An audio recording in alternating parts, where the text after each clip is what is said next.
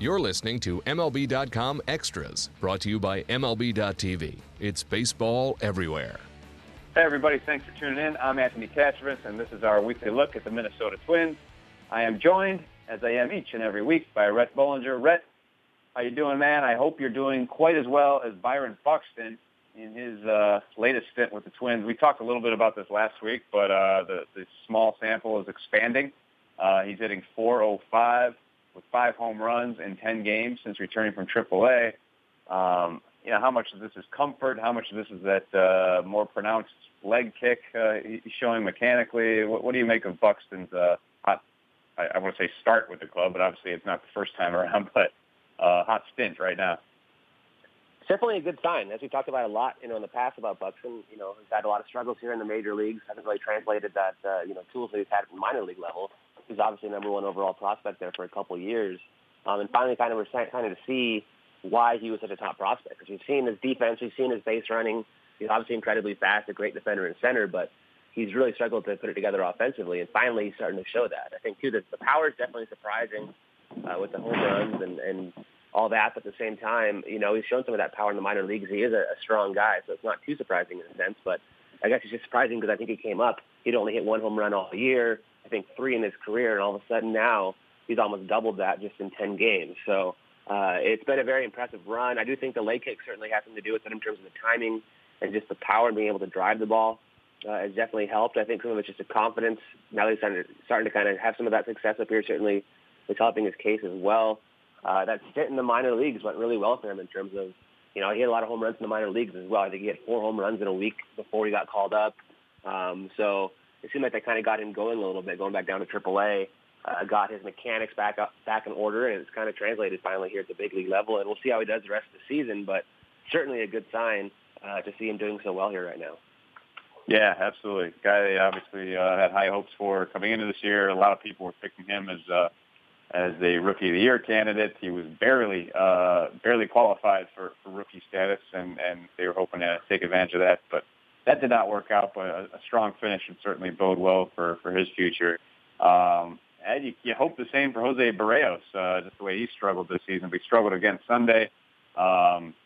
Precious few starts remaining here in 2016. But what have you made of Barrios and his struggles at the big league level so far? It's definitely been surprising just because the numbers have been so good at AAA. To see him, that kind of ERA and, even the strikeout to walk ratio, everything at AAA has been so good. Throughout his minor league career, he's had such good numbers. It's a surprise to see his ERA above 9. It's one thing if he was struggling and his ERA was, the 5s or something like that, a little more manageable. But the fact that he's, got an ERA in the 9s is definitely very alarming. That he's given up more than a run per inning, and certainly not being helped by keeping the ball in the park. In his last start there against the Indians, falls behind Carlos Santana and gives up a big 3-run home run, kind of similar to his previous start, was pitching pretty well, then gives up a big 3-run home run in the 5th. So he just hasn't been able to put together, a really solid start. I think he's only got, 1 quality start all year. The Twins are kind of going to talk with him, I think, this week and determine whether or not it makes sense to continue to run him out there as a starter, or if it makes sense to maybe put him in the bullpen for a little bit, maybe get some confidence and kind of get his, I think the thing is he's such a young kid, only 22 years old. I think sometimes you put some pressure on yourself to perform, especially when you're a big prospect like that. I think they kind of want to maybe take some of that pressure off, maybe put him in the bullpen, see how he responds to that just for, down the stretch here, and maybe get a start, maybe later on in the season at the end there. But Twins haven't really determined what they're going to do yet. Might make some sense to do that, but at the same time, they also kind of want to see what they have in Barrios. But so far, it's really been such a struggle that it's hard to, see how it helps in terms of his confidence and everything like that. But the stuff is definitely there. It's just a matter of commanding that fastball. He falls behind in way too many counts, and certain, when he fall behind 2-0, 2-1, even 1-0 in these counts, big league hitters, no matter how good your stuff is, are going to be sitting on your fastball or pitching the zone. You only have to get back into, the count, and sure enough, these guys are not missing, and they're, crushing the ball off them. So not a good sign. As I said, he's still so young, only 22. It's too early to say, anything long-term, but it definitely has not gone to plan in terms of what they expect from this season. From a 22-year-old rookie to a 27-year-old rookie, we talked about James Beresford. What a nice story he is coming up, and it was a really nice moment, Rhett, over the weekend. Saturday's game, he gets his first start, he gets his first hit, and he gets a nice ovation for that. Yeah, it really was really cool. This is a guy that played 10 years in the minors. I think it was 1,040 games in the minors, which was the third most among all minor leaguers without appearing in an MLB game. And he finally got that chance to play on Saturday and got that first major league hit, which was really cool to see. After that, Brian Dozier got on base afterward. There was a timeout, and Dozier went out to talk to him at second base. And Dozier and him were roommates in the minor leagues, so it was really cool for Dozier to kind of go over there and embrace him and tell him, congrats on the hit. And both of them said they got a little bit emotional on the field just because it was such a cool moment, because Beresford has waited so long to play in the majors and to be able to get a hit in his first game. And the big thing, too, was cool that his family was there. As we talked about, his parents and his brother and some other family friends made the 25-hour trip from Australia to surprise him to be there for his, debut, which was pretty awesome. And they're going to be here in Detroit and New York this week as well to kind of follow him along. So hoping to get some more chances there to play. The Twins kind of want to do one of the things where they're playing a lot of competitive teams right now that are in the race. But with, Plouffe out, they're going to probably give Beresford some occasional starts here at third.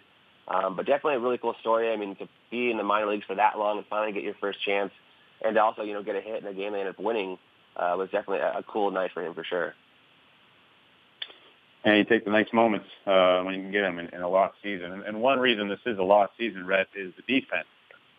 4 errors on Sunday. Now, errors aren't the be-all and end-all. We know there are other ways to tabulate defense, and we know there's no perfect way to analyze or mathematically calculate defense. But 4 errors on Sunday. They now have the most in the American League with 114. And, you think of the Twins in the olden days, defense and pitching were their backbone. Defense has really gotten away from them this season. Yeah, it really has. As you said, errors aren't the end-all. Certainly there's better ways to, measure defenses now, some of these advanced stats and UZR and all that stuff, even though, like you said, aren't perfect. But at the same time, too, errors can kind of at least take a look and see, plays that should have been made at least, in terms of whether they're throwing errors or mental errors, just plays that should be made and most good teams make. And the Twins just aren't making those plays this year. It's been kind of a comedy of errors here, especially, like you said, on Sunday against the Indians with, 2 pickoff errors, one that led to a run directly, which was, the Byron Buxton got charged with an error on a play that was a little tougher, but he probably should have just let the ball drop in and played it on the bounce instead of trying to get too tricky. Overruns the ball for an error as well. And then, of course, they had a pop fly right in front of pitcher's mound, and Escobar dropped it. And the sad thing is, I think that's the second or third time we've seen a pop fly land on the infield for the Twins this year, which is something that probably shouldn't happen with a big league club. And Molitor's definitely frustrated by it. He talked about it after the game, just that there's been way too many errors this year. Just haven't really played clean baseball, and that's a big reason for their struggles this year. As we know, the biggest reason, and I'm sure, is just because the pitching, look at the overall ERA as a staff compared to the league, it's the worst. So I think that's a big part of it. But obviously, pitching-wise, you're not going to be helped by, as a pitcher, if your defenders can't play defense behind you. And even some of the advanced stats definitely don't paint the Twins' defense in a positive light either. So they have this amazing ranging defense that, is just also making errors as they get to so many balls. It's also this combination of not just the errors, but also not having a great defense in general. And that hasn't helped the pitching staff, and in turn has not helped this team this year at all. Yeah, it's going to be a fascinating winter in Minnesota as they look to clean up multiple issues and of course, have a major hire, or major hires, I should say, to make here at the top of the front office food chain. So Rhett's all over that for MLB.com. We'll continue to check in with him. For now, I want to thank him for joining us. Thank you all for tuning in. It's been MLB.com Extras, Minnesota Twins edition.